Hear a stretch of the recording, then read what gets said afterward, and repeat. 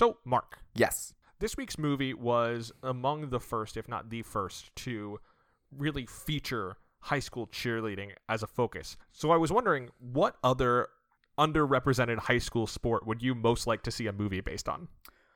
Well, it's not really a sport, but in middle school, not to brag, but in 8th grade, I was co-captain of the state champion academic team. I believe that's been in a movie because Gabriela Montez is on that team in High School Musical. Yes, but it's not the focus, and I think a super campy version of high school quiz bowl team going to national champions could be kind of fun. You know the story of my high school quiz bowl team, right? Yes, I do. I think we've told it on the podcast before. Have we? It feels like we have, but I don't remember if I have. Long story short, High School Quiz Bowl is televised in the DC area, but my team was not allowed to go on because in the 1970s, someone mooned the camera, and we were given a permanent ban that by the time I was in high school, we checked and confirmed it was still very much in effect. That's such an overreaction. Correct. But anyway, that could be one of the scenes in the movie, is someone mooning the camera and getting permanently banned from one of the other school teams. You could make it kind of almost American Pie-esque in having some horny teen escapades in a situation where that's not usually the case. Sure, yeah. What were you thinking? Was your Quiz Bowl team good? Yeah, we were state champions.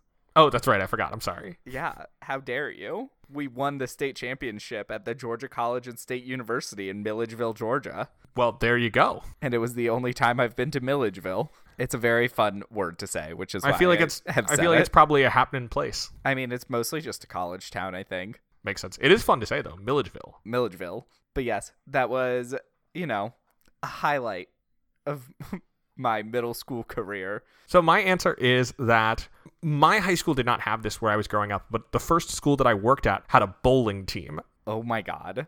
And let me tell you, those kids were great. It was a strange assortment of kids who wouldn't normally hang out. Already the makings of a good movie. Of course, no normal school has a bowling alley on their campus, so they had to go to this weird dingy bowling alley. That was actually really close to where I lived. And so they would just use a couple of the lanes for their bowling competitions. And I think that's what we need. A movie that acknowledges how underappreciated the sport is, but they probably also never become they probably don't have that sport thing where, and then everyone realizes how great they are. They probably just stay weird and on the side for the whole movie. Yeah, even if they are state champions, no one will appreciate them. Right. Or national champions. I think that sounds incredible, and we should get to work on the script. Yeah, let's get to work on that right away. Do you have an idea for a name for our bowling movie by any chance? I will say my first thought was the full Bowling Alone by Robert Putnam. Buy the rights to the book just to use the name. Yeah, basically. Or Bowling Together. You probably call it The Spares. Yeah, something like that. And it's the kids and also they're bowling. Striking out. Sounds like a baseball romance. It sounds like Fever Pitch. Gross.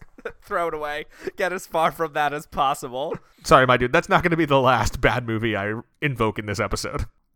Well, now that we have our project, I think we need to get this episode going so we can get to work. So, welcome to We Love the Love, a Hollywood romance podcast. I'm Mark, and I'm gay. And I'm Will, and I'm a ginger. This is a podcast dedicated to exploring the most important, unimportant question of our times, namely, does Hollywood romance actually make any sense? And are these people actually dateable? Or even likable? It doesn't matter if the romance is a main plot or a one-scene flirtation. We will dig in and see what's there. And this week, we are taking a look at the romance of Peyton Reed's 2000 high school cheerleading movie, Bring It On, starring Kirsten Dunst and Gabrielle Union. This is maybe the most down-the-line high school romance with no variation. Yes, and frankly, fairly half-baked. I will say, it was kind of nice to see a sports movie with a half-baked romance as a secondary or tertiary plot where the woman was the lead. Yeah, it is interesting. Because when we talked about the different kinds of romances we might hit on the show, one of the ones that was really firmly in my brain was the sports movie with the thankless wife or girlfriend role. I think about Elizabeth Banks in Invincible, who is just given nothing to do. And this isn't the same level of nothing, but Jesse Bradford is quite marginalized in this movie. Yeah, he really doesn't matter that much. And one thing I kind of appreciated about this movie is it doesn't really take popularity that much into account. Like, it's kind of there, but it doesn't feel like an obstacle to overcome, where the idea that Cliff is a nerd and she's a cool cheerleader and their romance is forbidden. It's kind of just that she is attracted to him but has a boyfriend, and that's the main drama there. As opposed to like in 10 Things I Hate About You, where there's all that noise about like the popular people, the pretty people, don't talk to them unless they talk to you. But also the coffee lovers and the cowboys. And the cowboys. Yeah. So this movie, it's interesting because I think this movie is very campy, and I think the romance is straight down the line on purpose.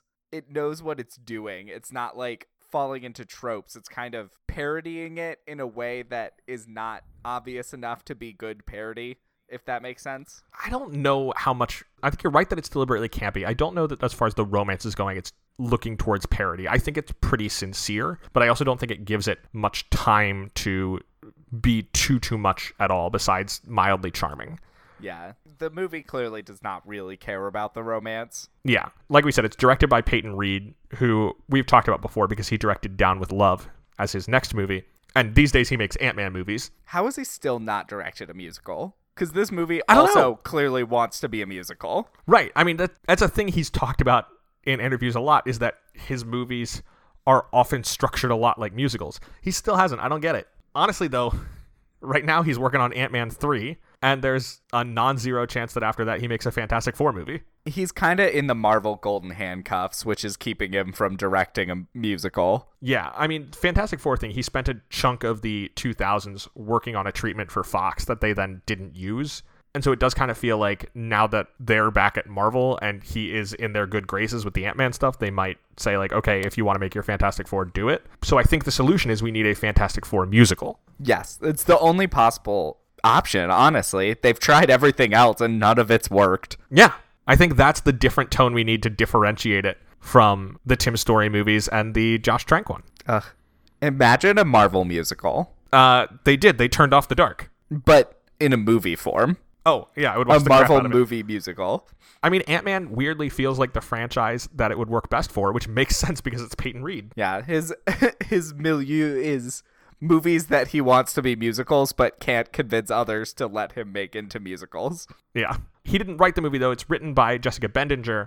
It's her first produced screenplay. She also has a writing credit on Jonathan Demme's The Truth About Charlie. She wrote First Daughter and Aquamarine, a truly terrible teen romance. What's that? Is that one about mermaids? It is about a mermaid.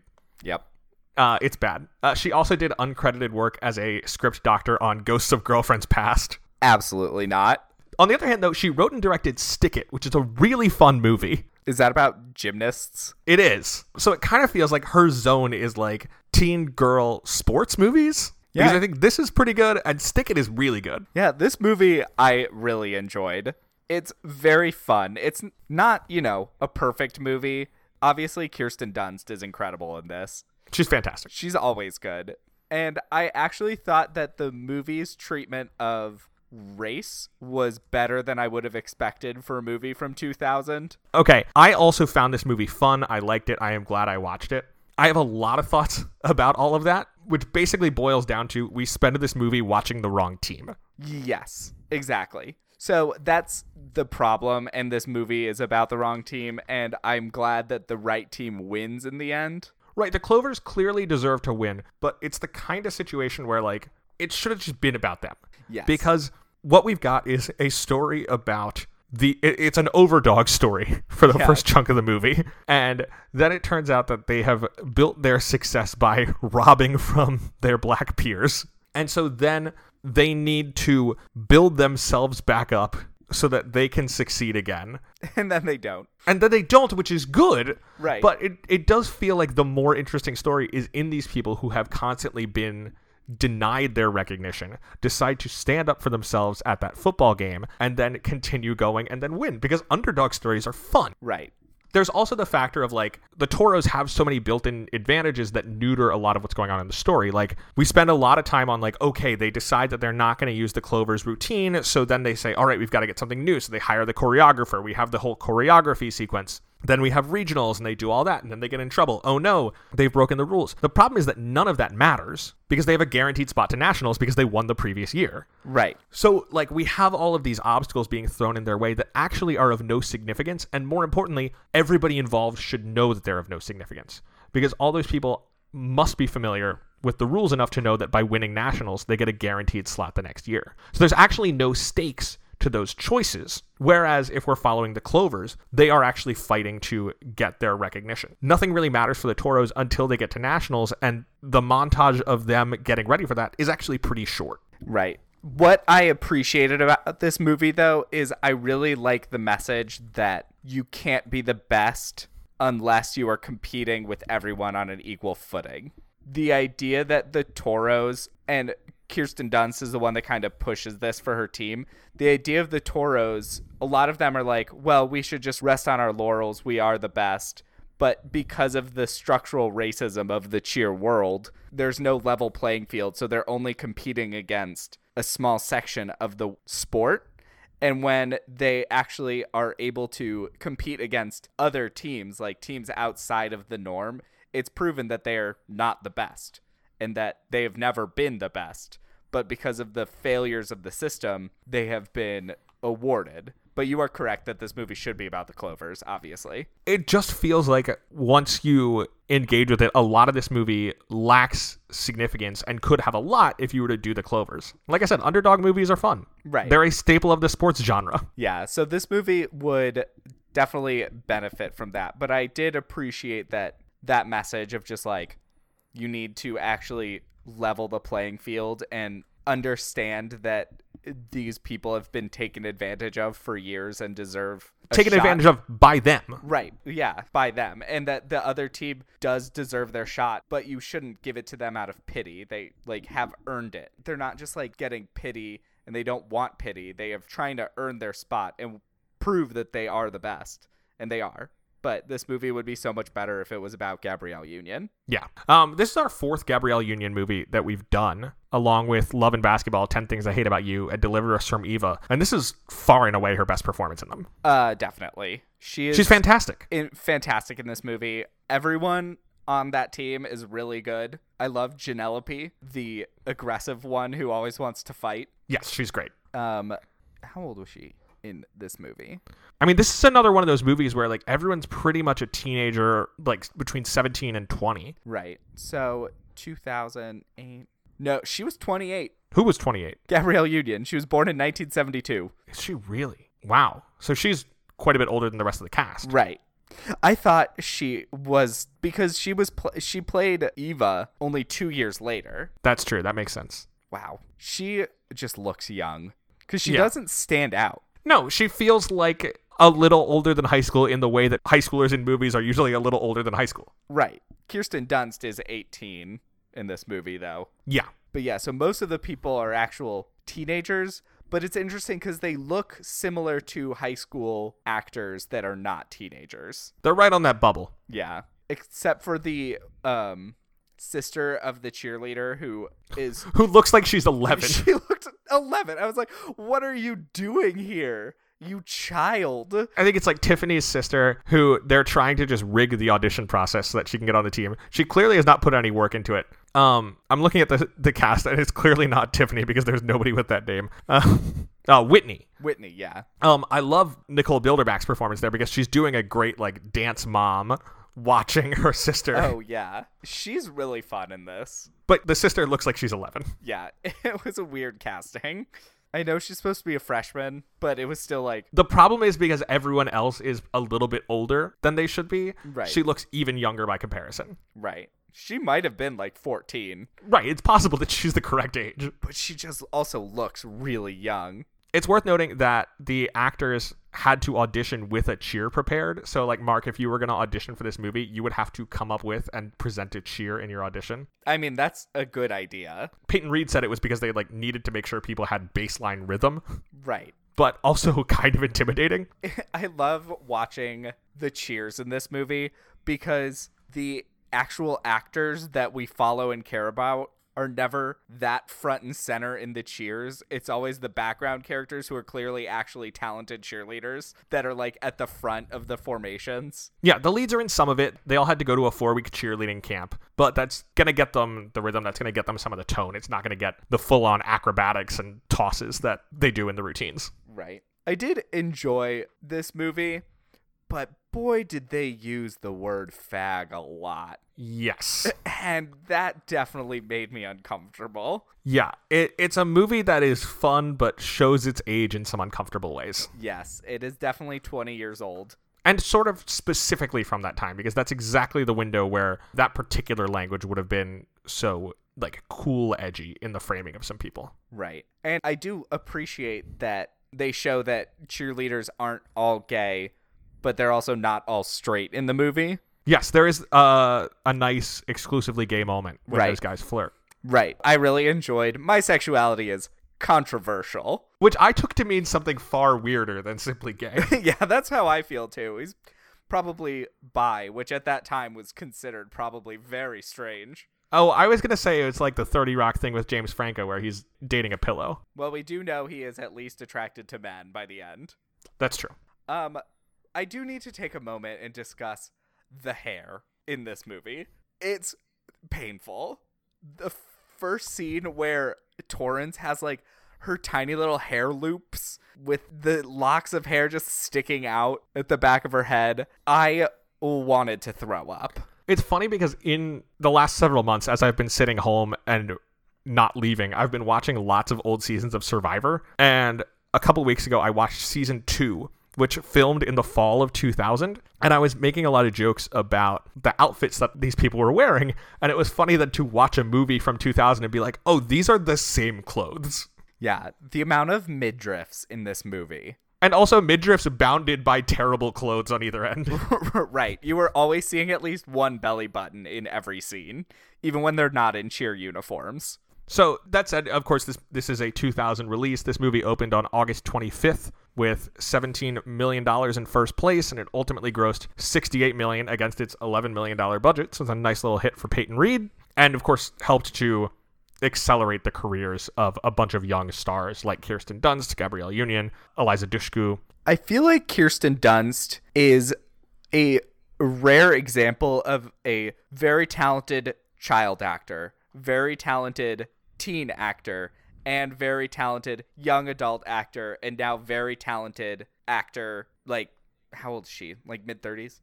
An actor in her mid-30s, or 40s. I think she's 40 this year, maybe. Okay. Like, she has never had a phase. She's born 80 or... Oh, no, maybe she's born 82, so she's in her 30s. She's never had a phase where she, like, dipped in talent, if that makes No, sense. she's great. She's always been good since she was, like, 10. This is only the second time we've discussed her along with Spider-Man 3. I love her so much. And She's great. engaged to Jesse Plemons. Who is a big ol' cutie. Yeah, who is a very good actor, too. And is a big ol' cutie. But she's just so fun in this movie, and really, the thing is, no one in this movie is giving a very naturalistic performance. No, that's not the tone. And I think she does that the best, where she is just playing that space that's just off of normal, like just off of natural, in a very fun way. Just Off of Normal feels like a comedian's memoir. Ugh, gross. Like, It does. you just pitched the title of a comedian's memoir. I did, didn't I? Ugh. And it's got like a picture of them like leaning on their chin on the cover. Yeah. And maybe they're wearing a goofy hat. No one should do the leaning on their hand anymore ever since Bossy Pants. I think Tina Fey really, like, perfected that, and it didn't need to be done after. It's just so uniform. It is. But anyway, I really like how fast Torrance and Missy become friends. Yeah, which is a kind of thing that does happen in high school. Yeah, it does happen. And at first, everyone's like, oh, Missy's so... Also, they use the word dyke a lot in this movie, too, uncomfortably. Where she's, like, so edgy and cool and she can't be popular. And Torrance is just like, no, she's now my best friend after 5 minutes. So by default, popular. Right. Missy is a really interesting character in this. She is. Her character journey is strange.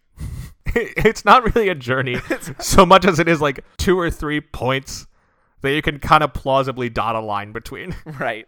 Also, I love the edgy gymnast. Like, What an interesting idea for a character. I would follow her being a goth gymnast. You need to watch Stick It, I do. That sounds about right. which is like about this gymnast who's got a complicated relationship with the sport and with other people in the sport, and her tough coach, a pre-Iron Man Jeff Bridges.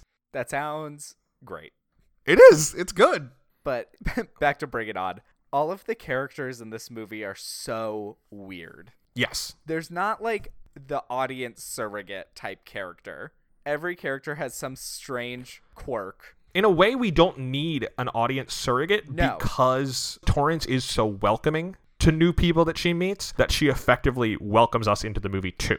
Right. I agree. You definitely don't need it, but it is kind of interesting to see. There's no, like, in 10 Things I Hate About You, which is also all the characters are kind of strange. I don't like him, but Joseph Gordon-Levitt's character is still kind of supposed to be the everyman. He's the audience surrogate. Right. But in this movie, you just have Torrance as the lead who kind of just brings you in. I guess Isis is the most kind of natural character. But because we spend so little time with her, she can't be our Right. focal point. I watched the trailer for this morning after having seen the movie, and it's interesting that there's clearly a bunch of stuff that they shot that didn't make it into the movie, like more training sessions with the Clovers. The trailer really frames it as a rivalry movie, which it isn't. And also there's a shot in the trailer of Isis, Gabrielle Union, making out with somebody, which is not a thing that made it into the movie. Yeah. There's no male characters of note on the Clovers, unlike on the Toros. It also took me until the like national scene to figure out where their high school was supposed to be. San Diego. Right. I don't know You why. could, when they did the car wash, it was on the entrance to the marina. Oh, okay. Oh, that car wash scene. So strange. The relationship between Missy and Cliff is kind of weird. It is quite weird. I don't really understand why it's so weird, but there's something just off about it. Are they twins? They're twins because they're in the Yeah. same grade. Right. So we've got Eliza Dushku and Jesse Bradford. Missy becomes Kirsten Dunst's best friend. Cliff, Jesse Bradford, is her flirty boy. Right. End of movie boyfriend. 'Cause she starts, Implied. Right. I guess. We should just start talking about the romance because this is pretty weird. Yeah. I think it'll be good to get into it. Yeah. So every week we break down the romantic plotline of a movie into 5 points to work through all of the romance that's going on. So this week, to talk about the romance of Bring It On, we have to start on the day the movie starts when Kirsten Dunst, Torrance, her boyfriend Aaron, comes to pick her up. I'm major, I roar, I swear I'm not a whore. We cheer and we lead, we act like we're on speed. Hate us 'cause we're beautiful, well we don't like you either. We're cheerleaders, we are cheerleaders. Roll call. So I'm kind of confused. So it was the first day of high school, but he hadn't gone off to college yet. Right. So clearly what's going on, it's an odd structure, is that he is still around when high school starts. He gives her a ride to school. They also have not yet officially determined who the captain of this coachless cheerleading team will be. Yeah. There are no adults around. No, it seems like they should have money, but they have to provide their own uniforms and have no coach. So this cheerleading They're the squad 5-time champions. is a 5-time champion with no coach.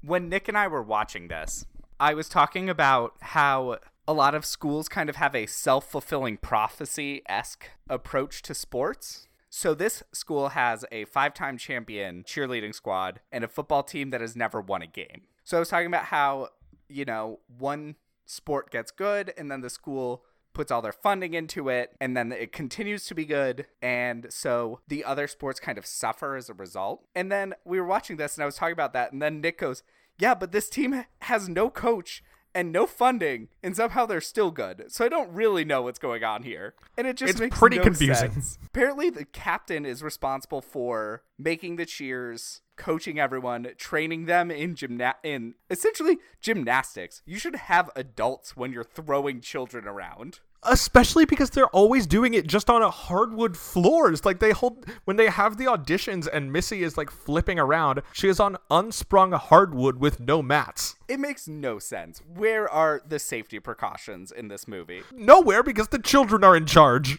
Oh my god, it's so painful to watch. Also, the announcer at the finals, when he's like talking about how sexy all of the contestants are, I'm like, sir, these are children. Please Yeah. stop talking. It's weird. All right. Anyway, so they So Erin picks up Torrance. It's her older boyfriend. He's going to college, but he comes to pick her up for the first day of school. She tries to kiss him, and he's like, nah, I can't mac on you in front of the parentals, to show you that he's a douchebag.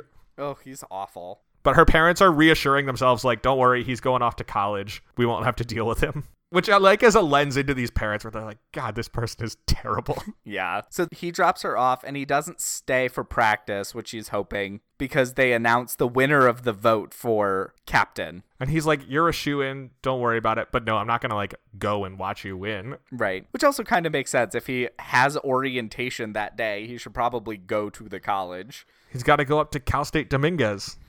They said that, and Nick reacted very strongly. And I was just like, well, okay, I know nothing about that school, but I think I gathered some information from how you felt about it. And he's going on about how, like, yeah, she'll just follow him there, and it'll be just like high school when they date there, only this time they'll have dorms. It's so weird. Yeah, he's a bad dude. Yeah. Anyway, Torrance goes to, I guess it's like homeroom or something. I think it's a study hall. Study hall, because this happens in other movies and stuff too, but the bell rings, class starts, they talk the whole class, which is about 5 minutes, and then the bell rings again and they leave. No instruction. It happens all the time in movies. No, the teacher doesn't say anything. It's so bizarre. Class lasts 5 minutes. It's the funniest thing. Yes, and so she meets Cliff, played by Jesse Bradford, who I know as Ryan, the annoying intern from The West Wing. I kind of recognize him, but I have no idea from where, because I looked at his filmography and I was like, I don't remember any of these things. He's fun on West Wing. He did an arc on season 5.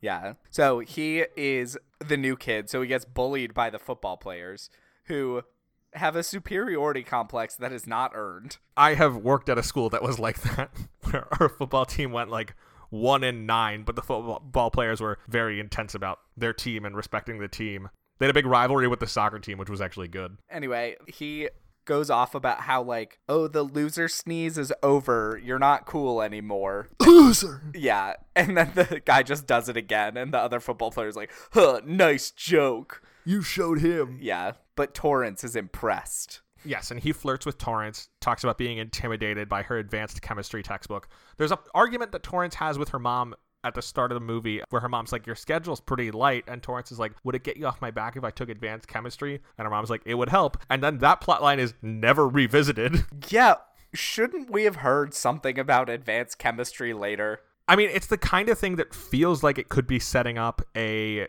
10 Things I Hate About You situation where, like, Cliff helps her with her advanced chemistry, but that doesn't happen. Right, or there's some sort of conflict about her failing, and thus her parents won't let her go to nationals. Right, it feels like a thing that is going to matter, but never does. Right. But anyway. She does ask him if his shirt is for his band. And it is a shirt for The Clash. He is such a stereotype of pop punk in 2000. Like, his music, his outfits, everything about him. What I like about him is that he's into that music while still being just, like, very friendly. Yeah. Like, he's not doing the Cat in 10 Things I Hate About You where he's like, and also I need to show that I am apart from society. He's like, no, just like hang out, play guitar. Yeah, he's very chill. He's just a nice guy. Yeah, I like him. Well, he's barely a person. And that helps. Yeah. So then they have auditions to replace the cheerleader that Torrance's first decision as captain ends in the hospital. At her first practice as captain, she's like, we're going to do this kind of pyramid. And everyone's like, you're kidding. That's like the hardest thing. And she's like, right. And we're going to do hard things. And because there's no adult around to question this decision, they do it. And one of her friends falls and smashes her leg and face. I did love the shot where she's just like, don't worry, guys. I feel great. I'll be back at practice tomorrow. And then they lift the stretcher and she's got like a full neck brace on and her face is just bloody. And she's like, I'm a quick healer. I'll be back anytime. Quick healer.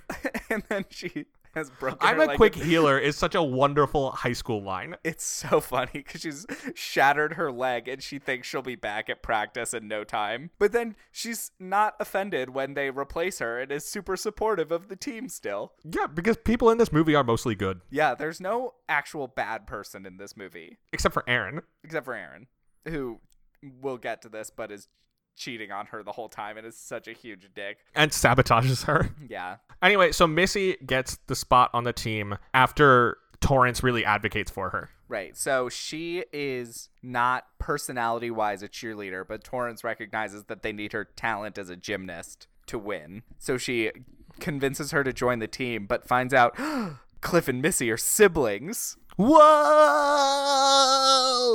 Yep. That takes us to point 2. Point 2. The first football game. You're like totally his eye candy. God, I can't believe you do that to Aaron. Do what? Especially with him. What are you talking about? Oh, don't play dumb.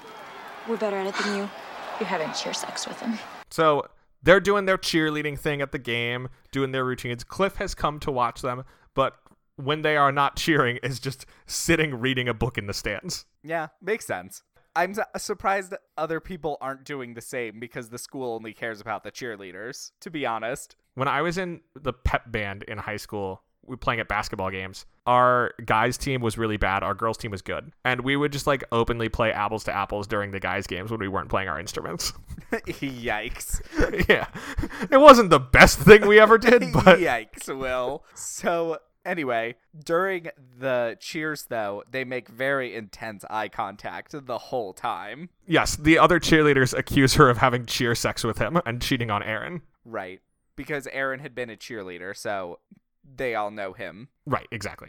And then after that, Torrance goes over to have a sleepover with Missy, and Torrance goes looking for the bathroom and finds her way to Cliff's room and watches through the room as he thrashes around on his guitar. Yeah, he's playing his Blink 182 cover music, essentially. The music of this movie felt like growing up. It did. It was very interesting. It was just the music that was the background of our lives. Very much so. I also love, there's a lot of this in the movie where there's so many threads that sound interesting and never come up. Like how Missy's parents are at a gala and will pour themselves into their bed at 5 a.m. Who are these I people? want to hear more about them, and they're never on screen. I was just like, her parents sound insane. I want to meet them. Yeah, I feel like their dad is played by Kyle MacLachlan. Yeah. There's like a lot of that kind of thing in this movie of just vague throwaway lines that sound interesting and are never followed up on. Which is kind of cool in the sense that it has that Star Wars quality of suggesting a larger world. the Rancho Grande extended universe. And there are some places where I think it's missing. Like, I think the chemistry conversation with Torrance's mom doesn't suggest a larger world so much as it suggests an unfulfilled conflict that should be coming up. Or, like, what we see of the Clovers suggests, like, maybe we should just be watching a movie about them. Yes, exactly. So anyway, then she watches him thrash around on his guitar. Then we see them flirting in the bathroom. Yes, while they're both brushing their teeth. They're like having a competition effectively to see who can brush their teeth the longest. Yeah. Because one of them will spit like they're done, but the other one's continuing to brush. So then they'll be like, all right, I'll put my toothbrush back in my mouth and keep brushing. Right. And so you can tell she's starting to feel kind of conflicted about her feelings about Cliff at this point. So the next morning, when she wakes up, she grabs the phone and calls her boyfriend, Aaron, who, for the first time in a while, answers the phone. Right. He's been ignoring her very intensely. And, like, it's a pre-cell phone era for these kids, so, like, it's plausible, but not great, because presumably he has not been reaching out to her as he should. Right. So he talks to her on the phone and is not very nice or anything to her. It's kind of uncomfortable to watch. And then we see that he is in bed with another woman, and when asked who was on the phone, he says that it's his sister. Yeah. So he's gross. Yeah, he's a bad man. Point 3. It takes us to point number 3. Hey, Torrance, come here a sec. We'll just get this over with. My brother wants to check out your rack. You know, I begged my mom for a brother. He'd look a little ridiculous in that bikini, wouldn't he? Yeah. Cliff and Torrance continue to flirt around through their lives as Torrance is overseeing the cheer team. This is when they hire the choreographer to give them a new routine based on advice she gets from Aaron. Aaron's the one who gives her the phone number to call up this choreographer. And also in here at one point, Cliff is talking to Torrance on a swing set about how he knows she's working really hard and he knows what she's going through with all the challenges she's facing. And then they almost kiss. Like, they get their mouths are almost touching. Yeah, and then she Open. freaks out, obviously. It's not just like their faces have gotten really close together in an intense conversation. Like, their mouths are open. Yeah, they are leaning in. They're at the 10% that Hitch talks about. Right.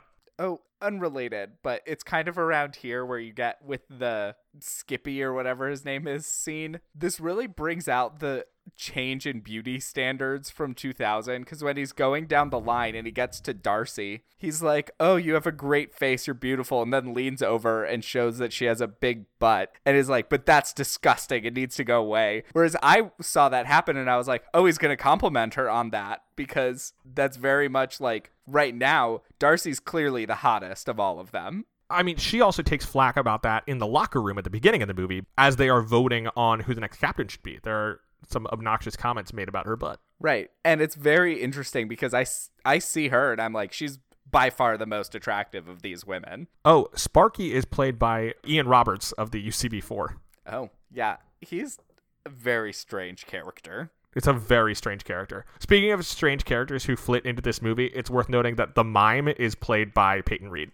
I love that scene.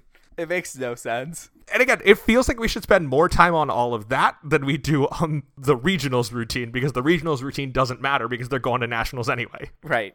But this brings us to point 4, the regionals. Hey! You're a great cheerleader, Tor, and you're cute as hell. It's just that maybe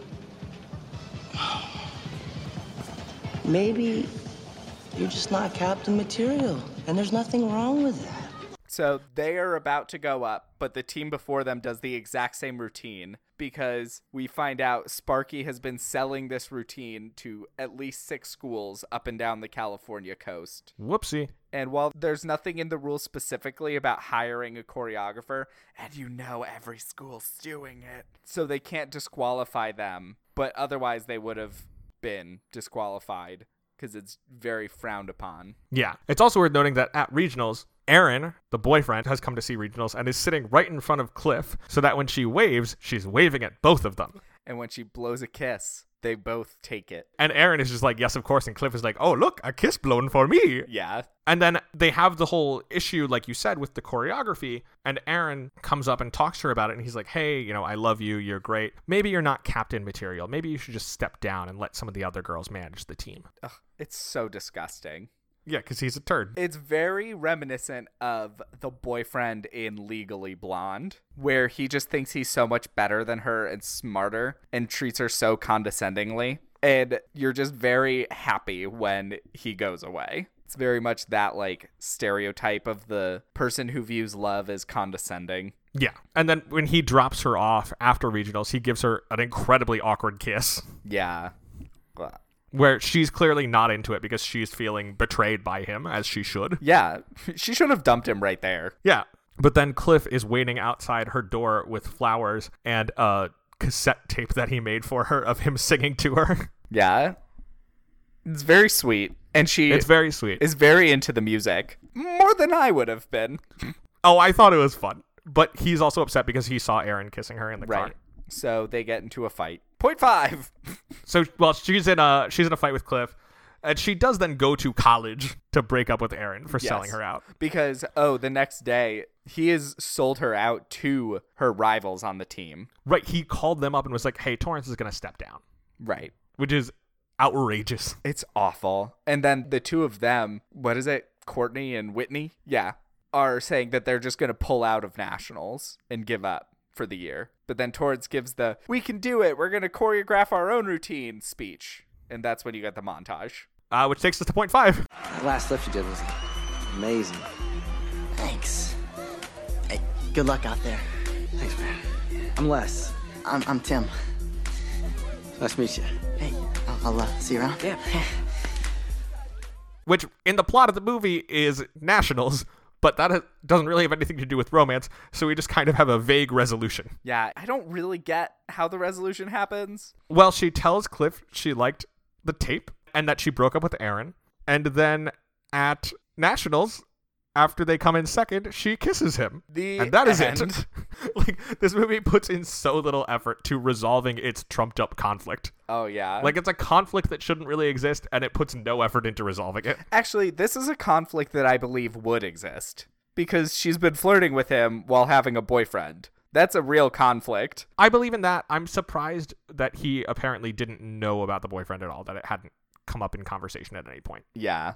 Because, for example, like when Missy asked Torrance, "Are you flirting with my brother, or do you have a crush on my brother," or whatever, Torrance's reply was, "No, I have a boyfriend." So it feels like the kind of thing that is just casually discussed enough that it shouldn't have been a surprise. Right. But it's definitely, I would say it's one of the less, like, made up conflicts in high school movies. But anyway, after watching all of Bring It On, do you find the romance believable? I don't know. I mean, they're teens who are flirting. Like I said, I don't really buy the conflict that much, and I think the resolution barely exists.